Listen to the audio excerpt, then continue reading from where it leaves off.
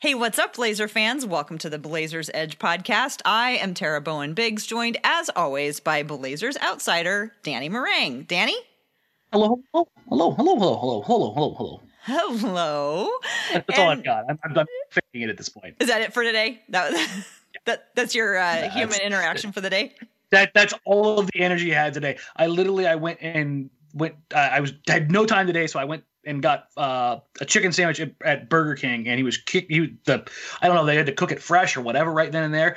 The guy working the window was clearly not interacting with humans for like 6 weeks because he was like, "Hey, do you like the fish?" That was the question that I got, and it immediately turned into, "Have you ever watched that show River Monsters?" And we spent like 15 minutes talking about river monsters with Jeremy Wade and like the cult of like crazy fish around the world while my spicy chicken sandwich is being cooked. So there you go. Well, if this delay goes on too much longer, we might become what's the show called? We might become a Big Fish podcast. Now we all know how we got a lot of feedback on your nickname for Gary Trent Jr. being based on fishing in Minnesota. So, but but I have another story that feeds on top of that with more fish. So we'll get back to it. Okay, because we have a guest, and I don't want to make him wait much longer. He's actually here with us from tomorrow, live from Australia. Well, live as we're recording it. We are joined by the host of the NBA History podcast, In All Airness, Adam Ryan. Welcome to the show. Thank you very much for having me, and it's nice to connect with you in person after we've gone back and forwards with some messages over the last year or two, probably, maybe a bit more. Yeah. Yes. Thanks for having me on the show. The basketball connection in Australia seems to be strong, especially with Blazer fans. Yeah. We have one of the writers on Blazers Edge is from Australia. He's from Melbourne, and he came and visited around Christmas time. Not Melbourne, Melbourne. I thought I said Melbourne. That's a good pronunciation, Dan. I like that. Melbourne. That's it. It's Melbourne. A little bit. Not to be, like Tara was saying, we do have a strong Aussie support group of the Blazers. There's a guy who's been in the comments who it goes by Aus to PDX.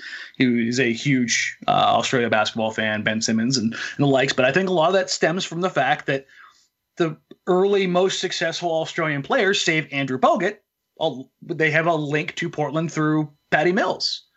And his elevation on the Spurs and being on a international platform in the finals and stuff like that.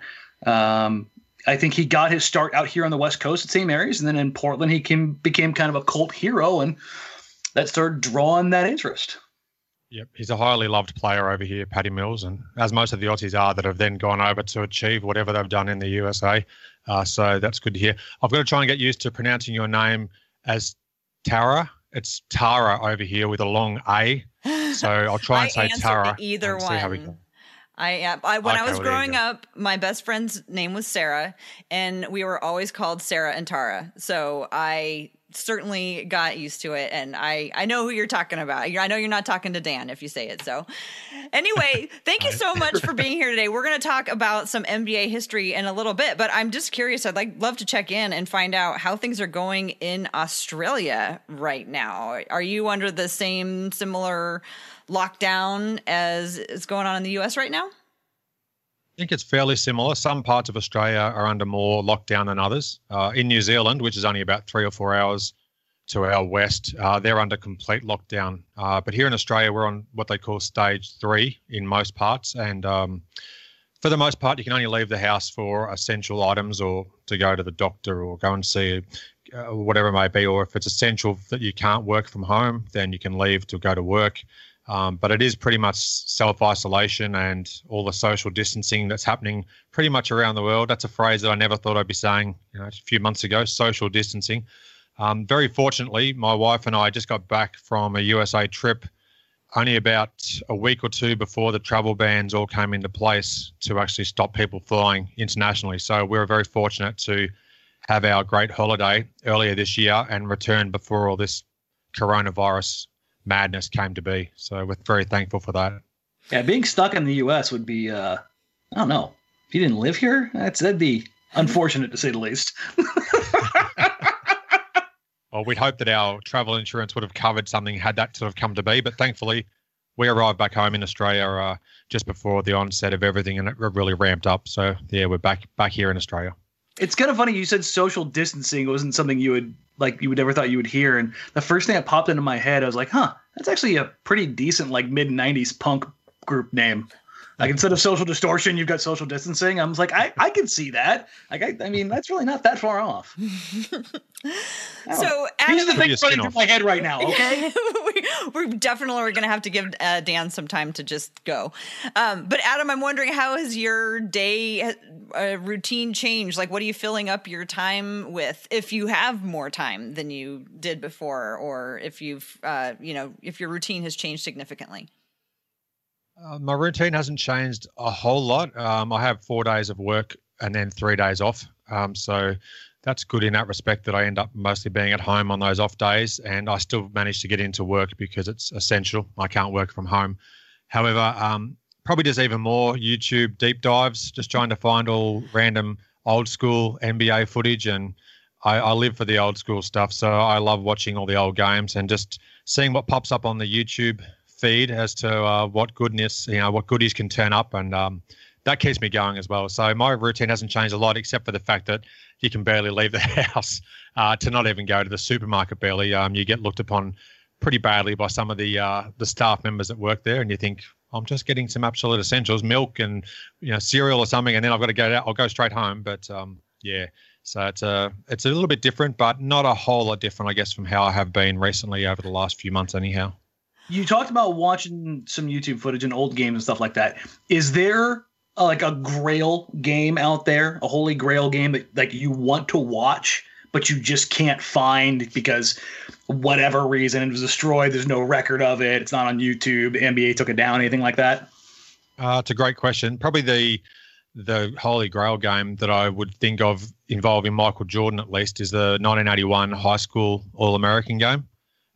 He hit a couple of free throws in the last few seconds to, I believe it was to ice the victory and give him a 1 or a 2 point win. And I think he had 30 something points. He actually wasn't named the MVP of the game, which was quite surprising. But that probably would be one of them. I've only seen maybe 3 or 4 seconds of highlights of that game ever that appeared on YouTube. And the game's never appeared online as far as I'm aware. And it doesn't exist within the trading community as well. So that would be a great one if it was, in fact, to pop up online. But I'm not holding my breath. So it only exists on a reel-to-reel, huh? Quite possibly. I believe there was at least one camera person there, because I've seen a few seconds of footage of, I think it was just a fast break layup he got. But to this point, it hasn't surfaced, but you never know. Eventually, all these things do appear online. So fingers crossed that might be the case going forward at some stage. You can only hope. Hopefully somebody during this pandemic has time and starts going through some boxes and finds the footage. Exactly right. You just never know what might surface. So, yeah, it's I could just keep my fingers crossed at this stage. Maybe it's on a VHS tape in a box somewhere in Portland, waiting to make its way to you one of these days. You never know. I've heard there's quite a few boxes of tapes that are available in Portland at the moment that you had a large part in helping me secure via a good friend of mine, Jeff, who you met, I believe, at a Blazers game maybe last season. Yeah. Yeah. The story is that somebody who I'm connected to on Twitter found boxes and boxes of old VHS tapes that had been put in a bin behind the rose quarter somewhere, brought them all home, and then at some point his significant other was like, time to clean out the garage and do something with these. So there was a mad scramble on Twitter to find someone willing to take them in. And so your friend Jeff has them, I still believe. And one night, just for fun, I had an extra ticket. So the first time I ever met him face to face was he came to a Blazer game with me. And we talked and wondered about what was in those boxes. There's got to be some wondrous things on those VHS tapes. I can't wait to see them. And Jeff's very kindly housing the tapes, and he's in the process of converting. Well, he's going to be converting some for me, but he's just trying to work out the technical side of things to get them onto his computer. So I don't want to pressure him too much, but if he does listen to this, and I'm sure he probably will once I let him know that we've chatted, I'll hopefully we'll be able to get a glimpse as to what's on there. So yeah, very exciting. Who knows what could be unearthed on some of those tapes? It's a bit of a gold mine of what could be, hopefully. Yeah, I mean, thank you for your part. I hope it's all like the security camera footage from the practice facility from when Paul Allen was keeping tabs on everything all the time. You guys know the story, right? That he had the feed at any point in time, anywhere in the world, basically. He could flip on a remote and see what was going on in the practice facility. He actually had a hardline feed that went to one of his yachts and his submarine, so he could see what was going on in the practice facility. And I hope it's just those tapes. Wow. I actually didn't know that.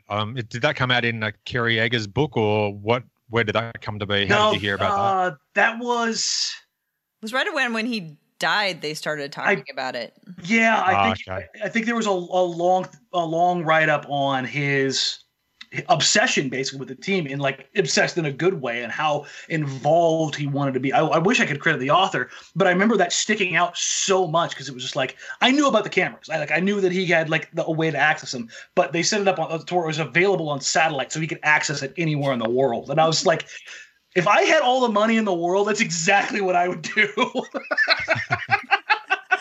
It's certainly an interesting way to play it, logging in anywhere around the world to check on what's happening in your facilities. So, yeah, if he has the money, I suppose, so be it. But, yeah, I didn't actually know about that. That's a new stat for me, a new tidbit.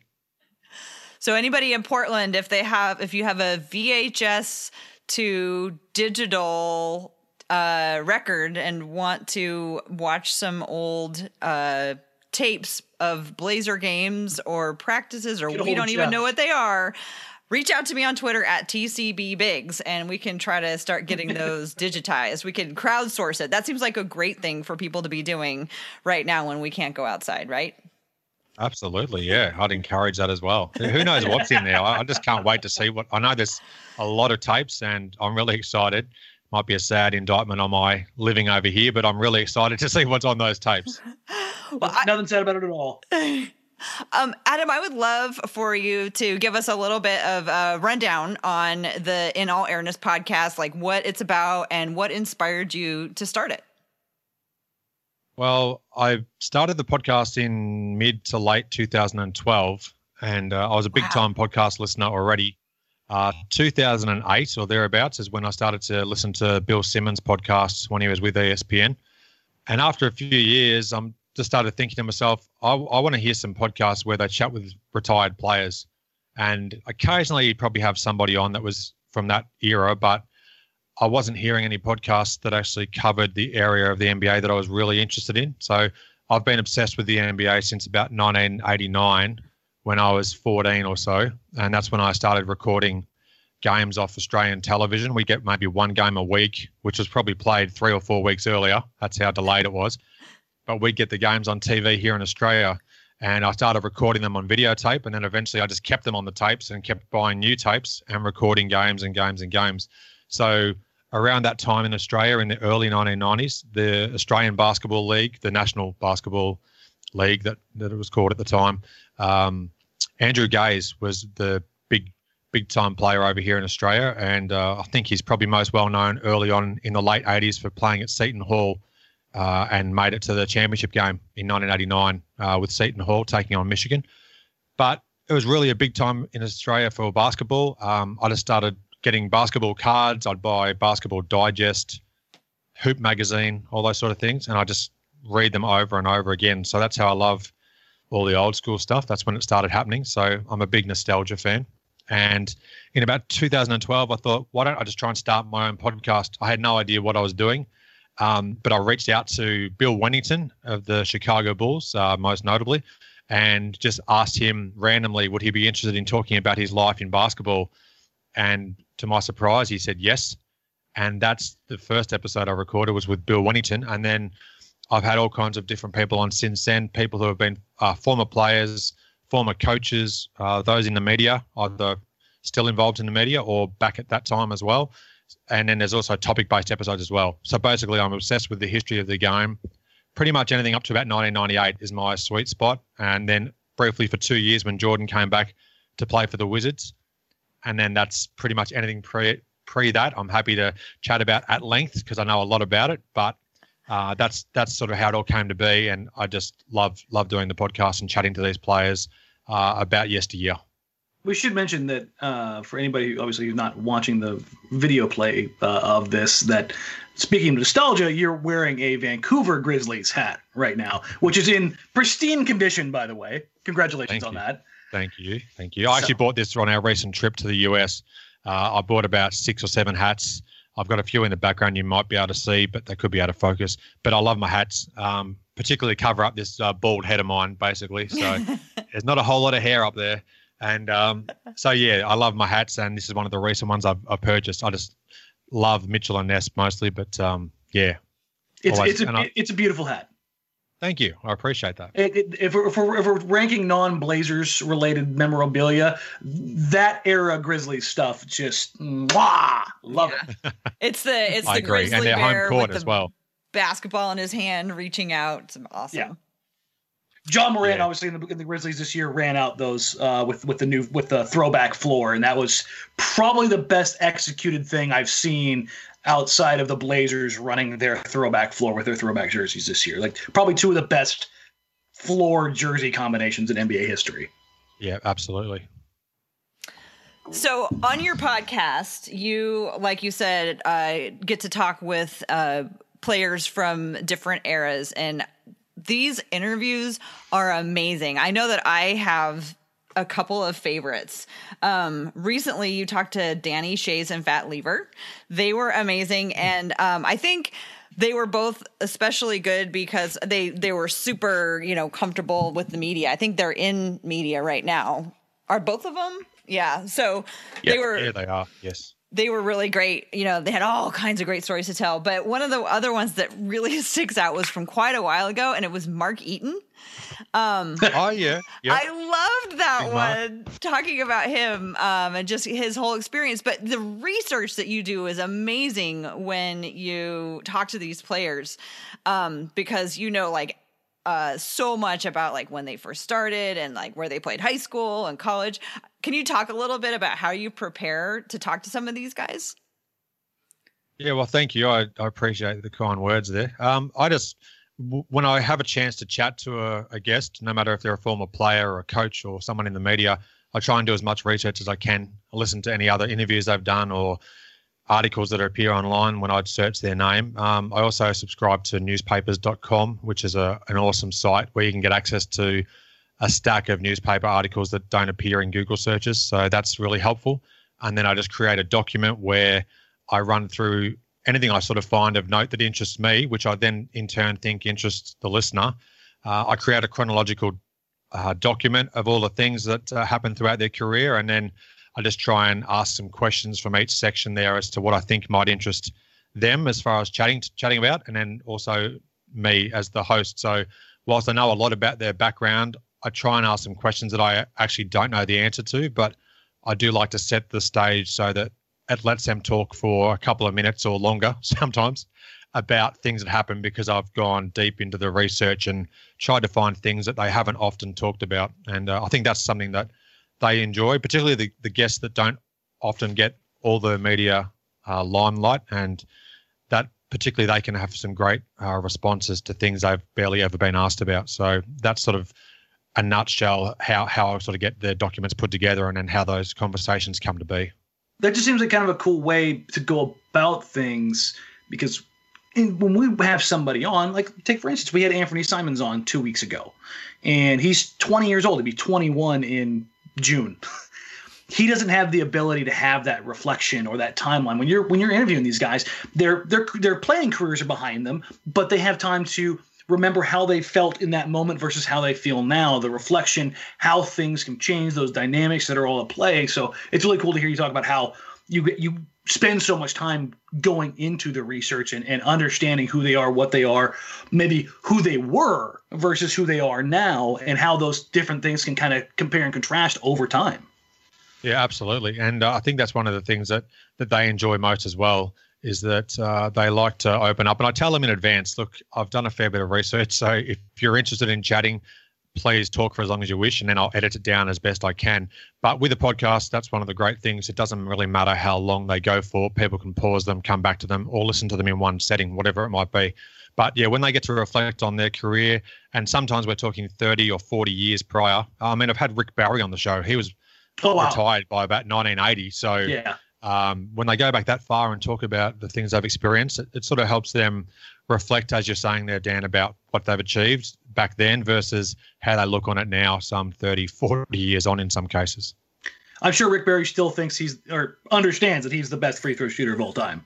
Oh, absolutely. He's never short of confidence. And I love chatting to Rick, actually. He had a bit of a bad rap, I think, for his reputation in his post-playing days, and sort of it's either take it or leave it with him. But I found him to be great to connect with, and he was nothing but very generous when we spoke quite a few years ago now. But hopefully I'll get him back on the show one day. There's no mincing of words, I don't think, with any of the Barrys. No, that's true. Do you have any, moments that stuck out, maybe things that you learned as you were going on the way, or just certain interviews where you just went, wow, after you were done? Well, very early on, I think about the fourth episode or thereabouts, I had Andrew Gaze on the show. Now, here in Australia, he's held in tremendous regard, and internationally as well, but particularly in Australia, he's an icon of the game. And to have him to talk to me on Skype, I think we talked for almost an hour and a half, and he just talked all about his career and the being the flag bearer for Australia at the 2000 Olympics in Sydney. Just reflecting back, it was amazing to hear him talking about his career to me through Skype, just some random guy in Australia. And so I had to pinch myself to chat to Andrew Gaze. Luke Longley, another fellow Australian, I've had him on the show twice, and we've sort of remained in contact as via the occasional text message here and there, and he was a super guy to chat to.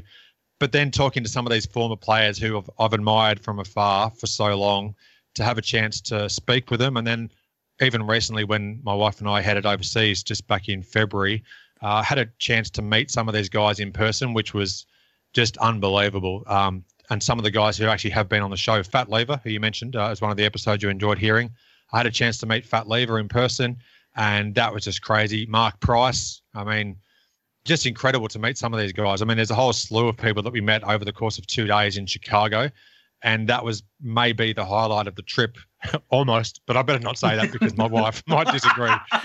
But yeah, it was really good. Like, I can't explain how awesome it was to meet all these former players and some of the guys associated with the league in terms of guys that didn't play but were in management positions or owners and whatnot. So I met Jerry Colangelo briefly as well. Just incredible. I don't want to drop names, but I guess I am. But yeah, it was awesome. You're just fine. Awesome. A couple questions for you here. You talk about Gaze in his elevation of Australia kind of onto the international scene. I understand it because I grew up a big college basketball fan and the implications.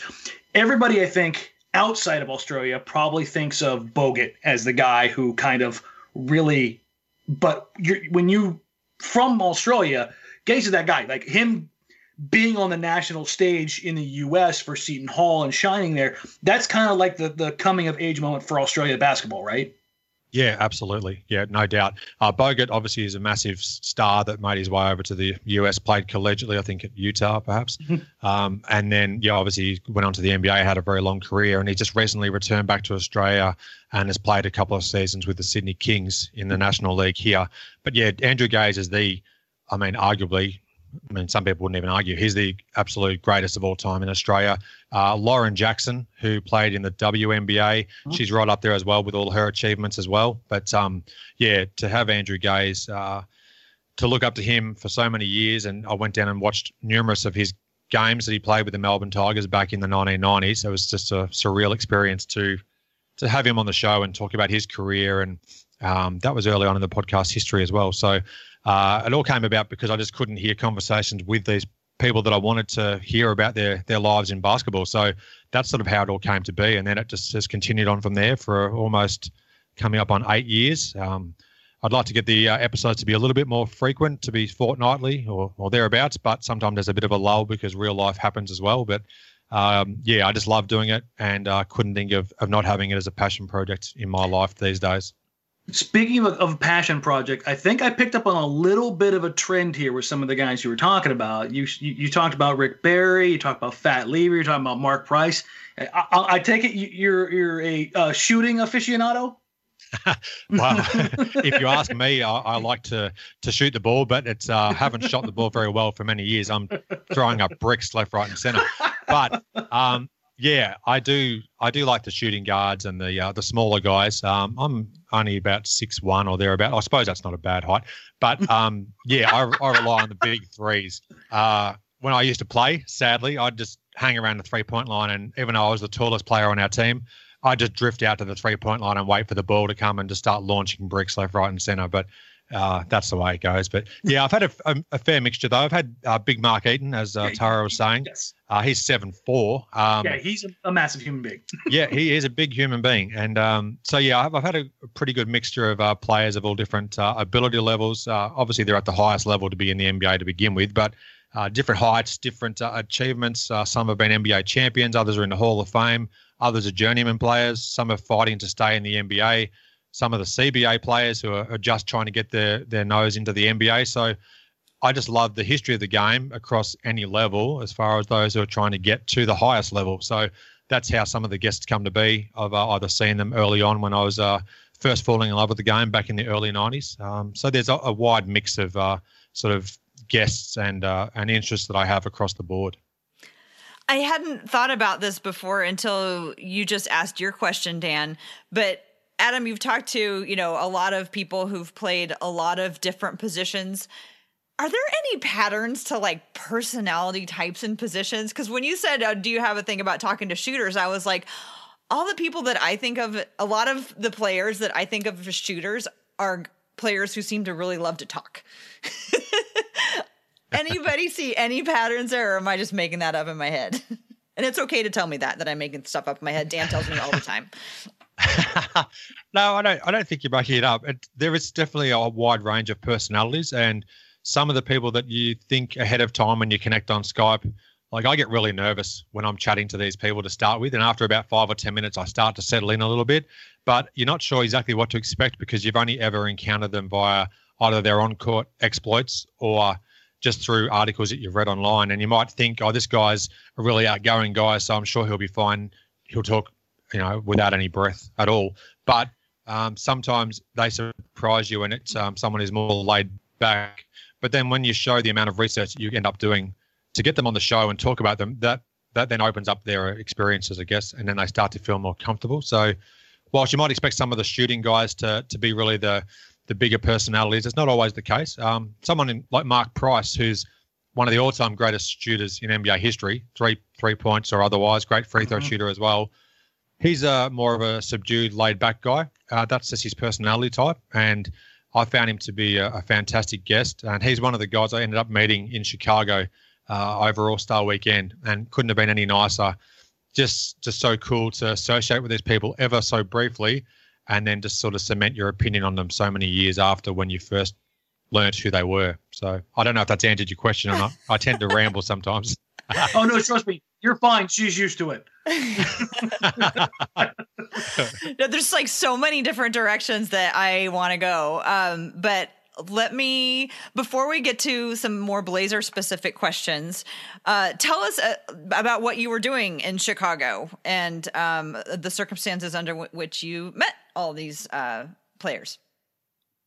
Yeah, that was really cool. The first part of our trip, we went straight to Chicago via LA, and we spent 4 nights there. So we were there from actually maybe 5 nights. Anyhow, it doesn't matter. It was from the Thursday night before All-Star Weekend, and then we left on the Monday to head to the rest of our trip. So basically the first 4 or 5 days were all loaded with Chicago basketball-related things, and my wife was ever so understanding and gracious to let me do all that sort of stuff. But I think she sort of enjoyed some of it as well because she got to meet these guys as well and see how obsessed I am with that era of the NBA. So she firsthand got to see just exactly what goes on in my brain sometimes, which isn't a lot, to be honest. But we do need to shout out your wife here, because not only was it 5 days of basketball activities, remind me again, what was the weather like? It was absolutely freezing.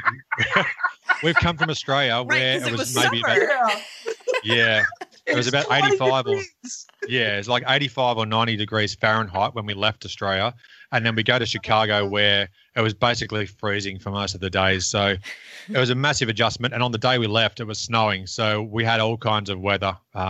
So she endured a lot. But Lisa, I'll thank her eternally. She's fantastic. So, yeah, thank you, Lisa.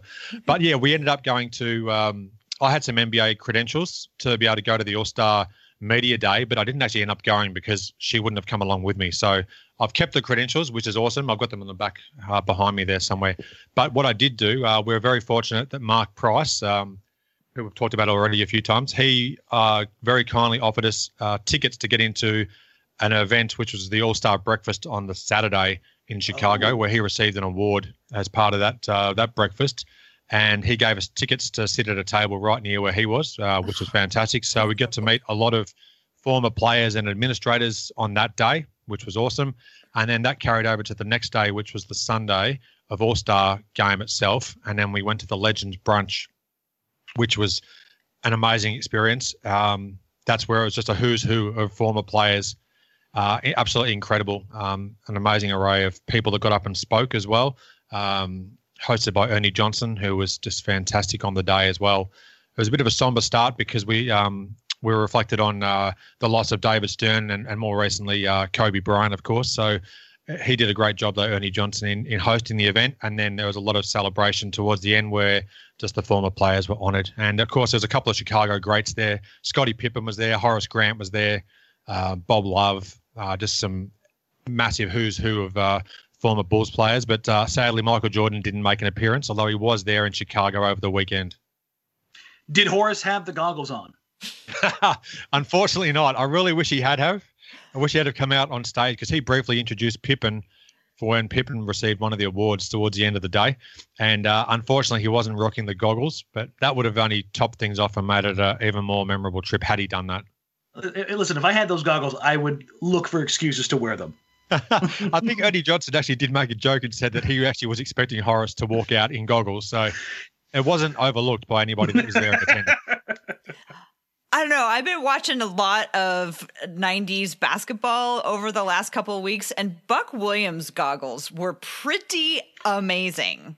Yes, he looked great in those goggles. And certainly being a Blazers player and a well-respected player at that as well, he's got a place in the hearts of many Blazers fans, I'm sure. Yeah, they were great goggles. Absolutely. You had to be a certain person to pull off goggles. Like there were guys who wore them and did not wear them well. The Grants, both Horace and Harvey. Bo Outlaw and Buck. Those are your probably, I would say that's your Mount Rushmore of goggle wearers, right? Like, did anybody else, like Rip Hamilton is the godfather of wearing the mask, and LeBron pulled off the black mask well, but let's be honest, Rip was the mask. And when it comes to goggles, there's a Mount Rushmore of goggle wearers. There's pretenders and there's the real ones. Let's be honest. Yeah, I think you've named pretty much the Mount Rushmore I'd go with as well. I think Bill Laimbeer briefly rocked the mask as well. He looked more like a serial killer than a basketball player. So, I mean, that's bonus points at least. That's the perfect segue because I fell in love. I became just absolutely captivated by basketball during that series that Bill Laimbeer wore that mask, because my boyfriend at the time, now my husband, like I was watching basketball because he was watching basketball, and I was just kind of like I never really paid that much attention.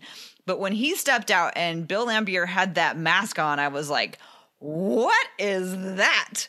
What is going on? And for some reason, that was like what hooked me in. And ever since then, in that series, that was, for whatever reason, that's what it did. So, like, there's not a lot of love between Portland fans and Bill Laimbeer, but I always do have that, like, little place in my heart for him because he is the one who sucked me in so that I could, root for my team to beat him, which they didn't quite. Bill Laimbeer. Bill Laimbeer. So, is that the 1990 finals you're referring to? Blazers Pistons? Yes. Yeah. Yes. It's kind of funny. Tara and I both have sad Blazers stories that introduced us to the Blazers. Because I'm actually from LA, and the first game I ever watched was a Blazers-Lakers game.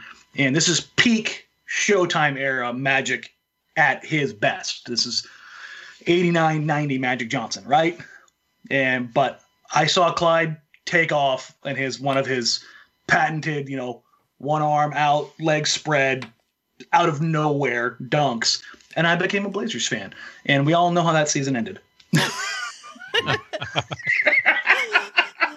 Yeah, there's a bit of history there with the Lakers and Blazers, unfortunately. Yeah. Most times the Lakers came off just a little bit. A little bit better, but we won't dwell on that for too long.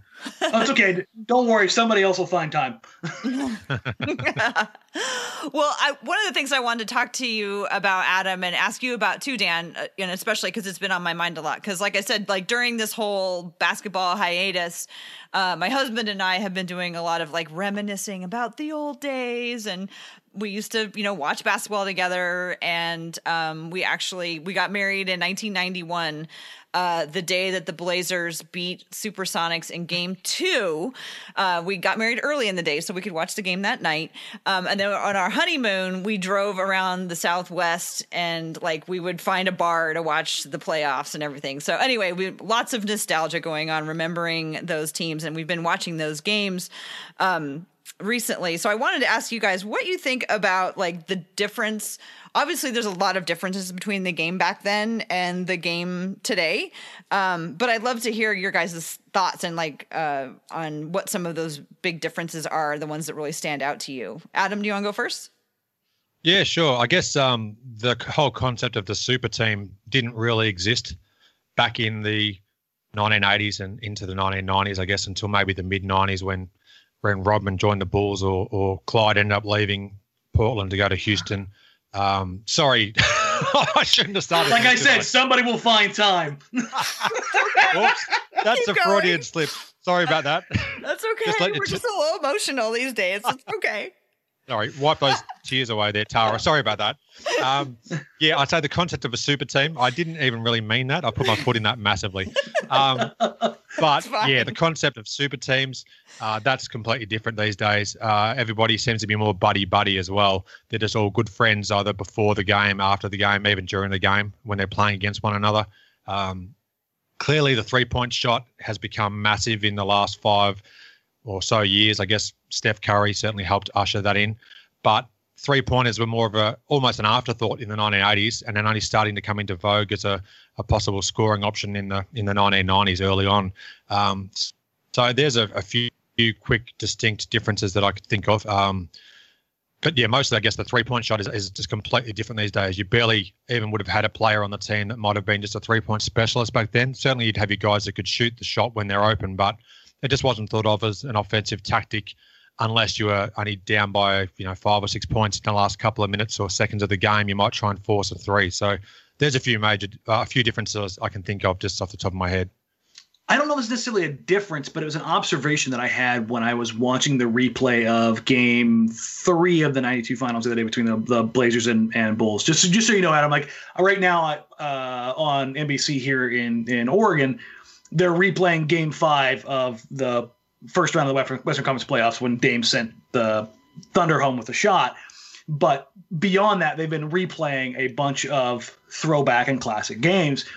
And in watching that game, we talk so much about how athletes today are bigger, stronger, faster, longer, in better shape, all of these things.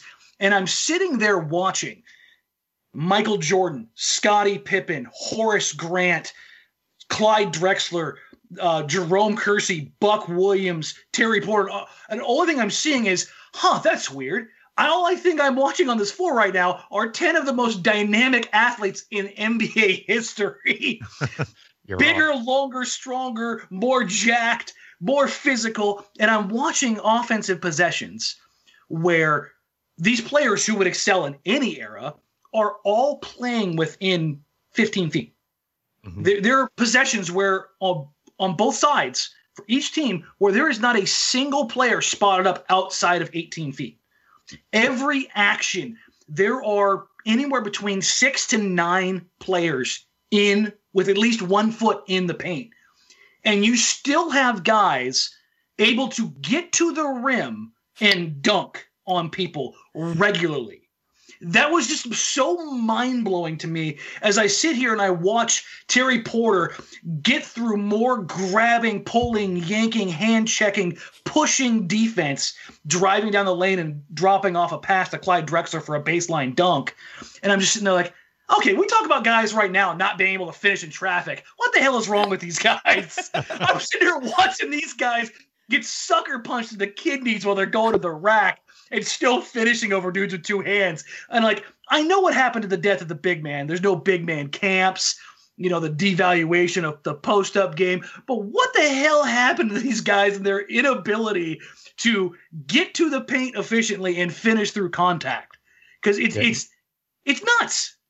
Yeah, you made some great observations there. The spacing is just completely different, and but still, yet they managed to find a way, as you said, guys like Terry Porter, and also the build of these guys. And Cliff Robinson was another really athletic guy, Uncle Cliffy, back in the day as well. But yeah, Portland had a lot of those sort of guys that were very strong, well-built guys. So yeah, an excellent observation there too. When I was watching it, so much transition, so many Terry Porter, like the ball, like he barely even has it in his hand before it is all the way down to the other end of the court. I mean, just incredible speed.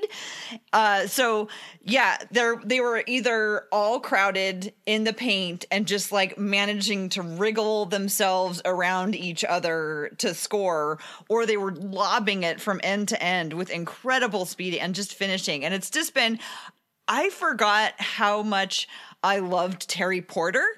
And at the time, I was really captivated by Clyde Drexler because, like, who wouldn't be? I mean, obviously, he was just a joy to watch. But I do remember that I really liked Terry Porter. And just watching him the last few days, I've just been like, Terry Porter would thrive in this era, I think. What do you guys think?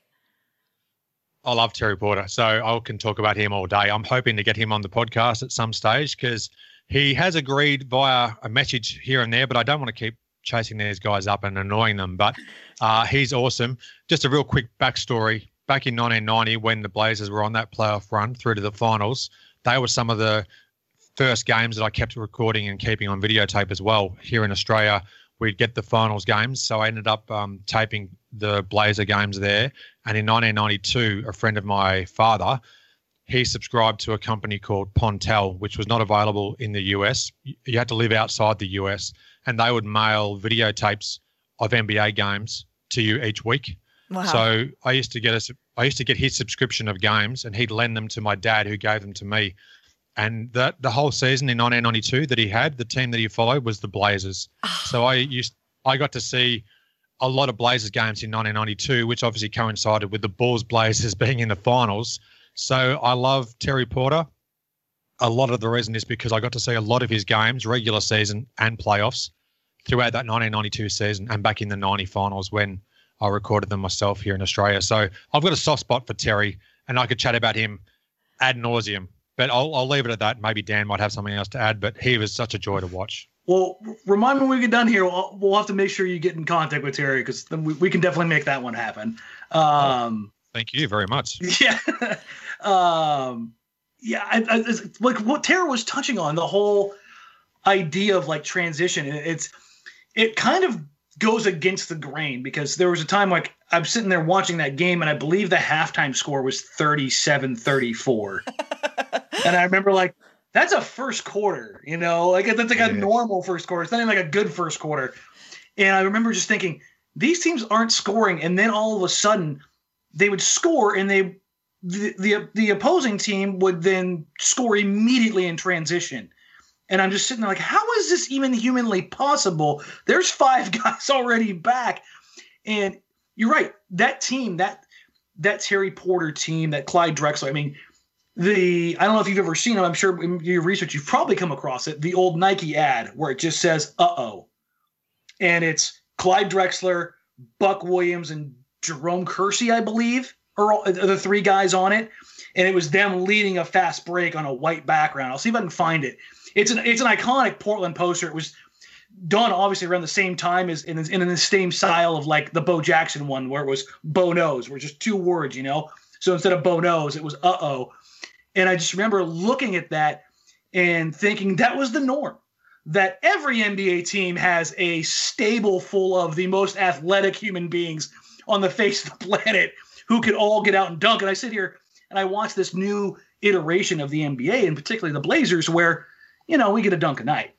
Like that's about it. As opposed to like 13 a game, we're getting like 1 a night. I'm like, this is fun. And it's just very strange, but also really interesting when you're comparing the eras. Everybody talks about how the new era is better or the old era is better. It's just interesting. We all talk about how they go about scoring and why things are different. But when you really see these little machinations that come across with these individual players who are like, you're like, well, if they grew up in a different era, I mean, would it really be hard to see Terry Porter being an all-star point guard right now? Hell no. He's a 6'3" tank of a human being who had a handle from God, Gary Payton-esque defense, and the ability to knock down a three. Like, this whole idea that these eras can't compete, just kind of, I don't know. It's wonky to me. I can definitely see him competing for sure and being a great player in today's game. You mentioned that ad there that I actually have not seen that one. Strangely, I remember the bow nose, which was more about baseball, I guess, was it, or football. But I don't remember the other one. So if you do track that down, I'd love to see it. I'm a big fan of either the old school posters or the old school ads that feature some of these players off the court doing a bit of acting. So that's always good for a bit of nostalgia too. Perfect. Oh, speaking of players in commercial and advertisements, one of my very favorite interviews that you did, which all Blazer fans should listen to, is with Michael Holton. He is currently a broadcaster now, and he's on pretty regularly. So even current Portland fans will know who Michael Holton was. And he was fascinating because of his crossover, not only just his journey in basketball, but like his crossover with Michael Jordan. He had a great story about Michael Jordan, but you also you talked about an ad that he was in where they were all dressed up like boxers. The early Bulls, where he was like, he'd only been with them for a very short time, and like they dressed him up and put him in this big advertisement. It's a great story. Michael Holton told great stories on the podcast. I'm just typing it in. Oh, sorry. I'm just typing his name in now because, he was a guest on my show, and we talked about that very commercial, and he said that he actually ended up getting that photo enlarged and then framed and put on a wall. So, I've got a soft spot for Michael. He shares some great stories. Sorry, go ahead. I was just going to ask one more question kind of about the Portland and Chicago, or more specifically Clyde Drexler versus Michael Jordan.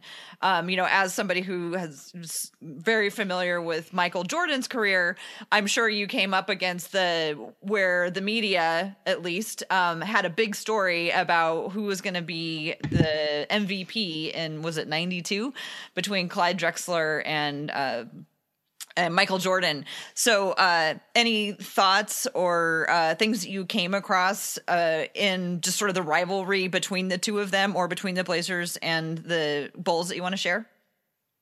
Well, it really even goes back to 1984 draft day, and I don't want to bring back some more memories that are going to get you in tears. But like I said, somebody always gets there. Yeah, there's just certain events that in Portland we just pretend didn't happen. Like there's a certain fourth quarter that actually didn't happen.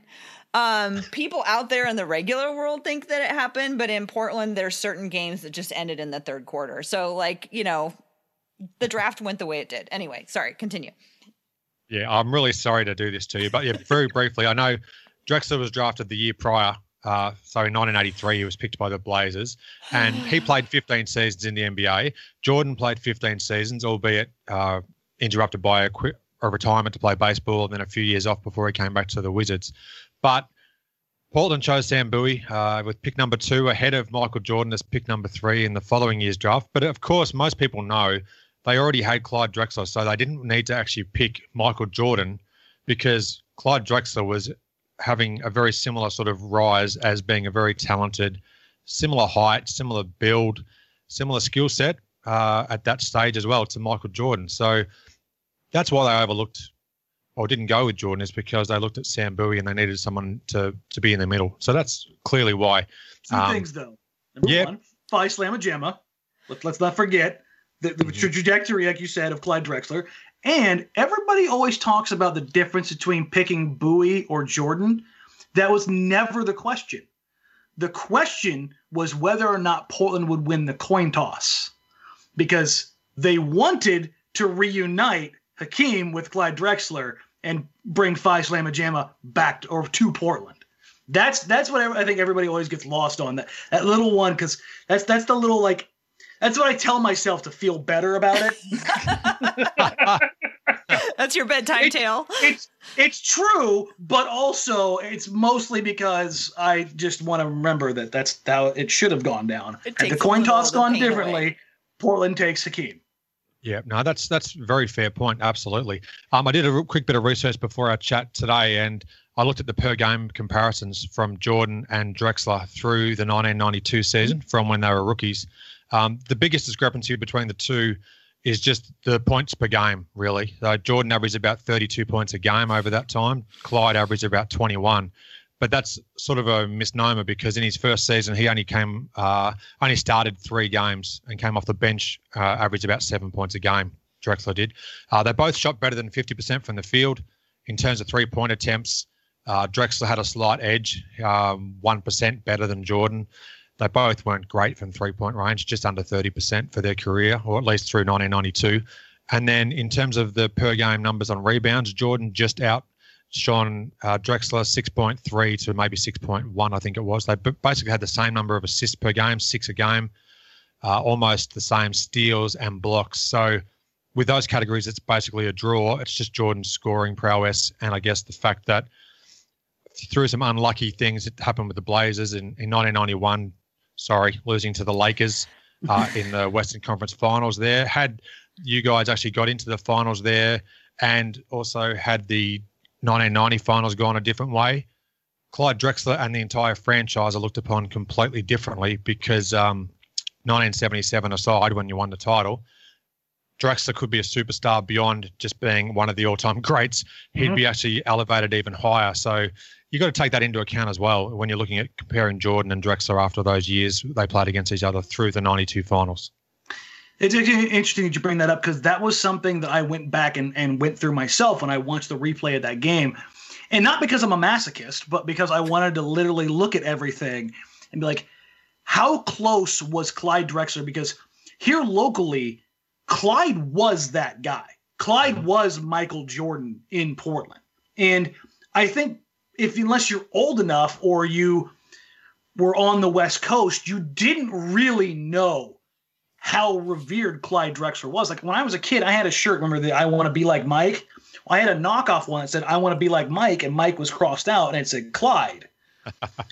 But as I was starting to dig into this stuff, if Portland doesn't screw up against the Lakers, if they do handle business against the Pistons, if Arvydas Sabonis comes over when he's drafted in 86, the idea of both Clyde and the Blazers, because let's say Arvydas comes over, that team wins probably 3 or 4 titles. How much that shifts what Portland, how they're viewed.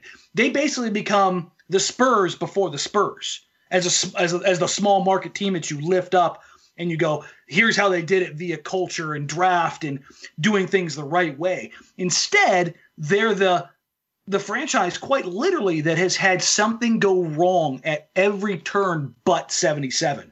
And even the 77 team, it falls apart the next year with Walton's injuries. This franchise, honestly, I started looking at it.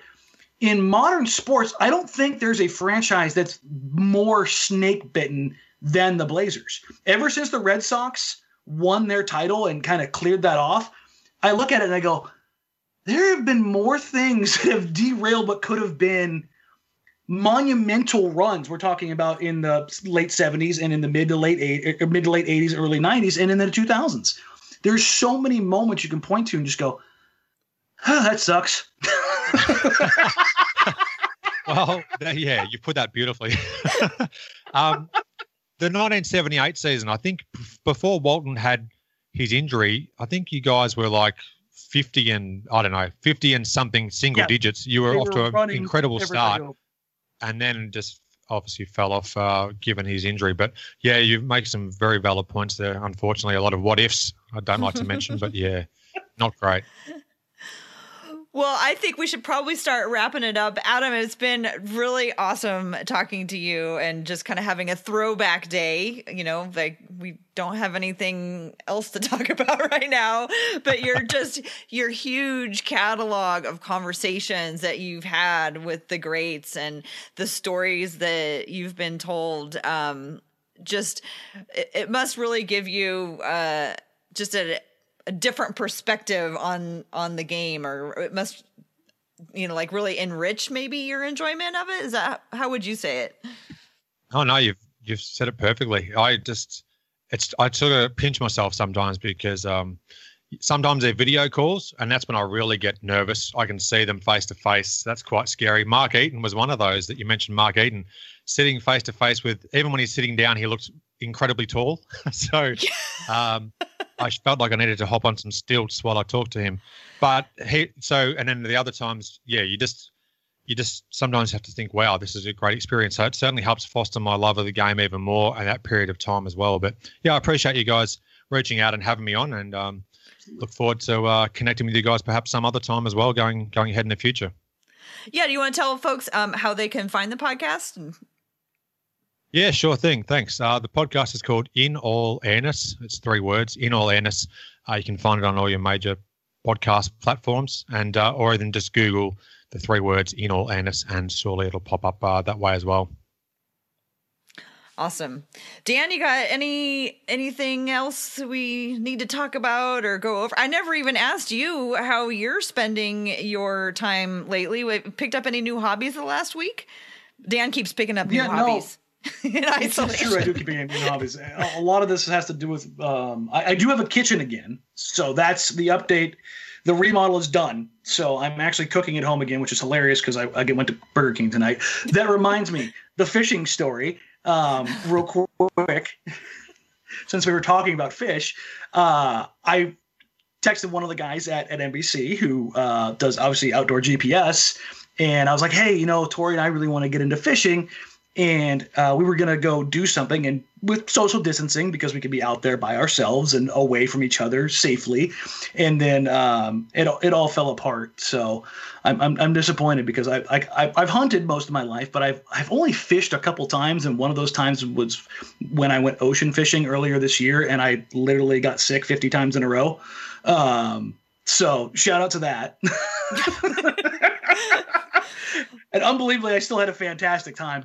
I don't know how, but it started making me think. I was like, you know what? When I'm out there, I can probably think of some more Gary Trent nicknames. That was the one thing I kept coming up with. So Adam, I don't know why, but Gary Trent Jr. is obviously from Minnesota, and for whatever reason, I tie fishing to Minnesota because I lived in North Dakota for a little while, and the only time I ever went to Minnesota was for 2 reasons: 1, to hop on a plane at Minneapolis Airport, or 2, to go fishing.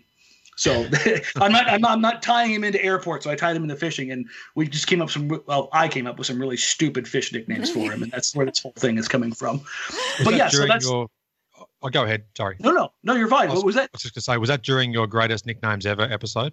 Yes, that's exactly what it was. I didn't hear the very end of that. I listened to parts of it and then got to the end because we were going to be having our call, but I wanted to have a listen to it to see what the podcast sounded like. And I heard, I think, Tara, you saying GTJ was your nickname, or then someone suggested GT2 or GT the second. What did you end up actually coming up with his nickname? Or we all got derailed because Dan told a fish story.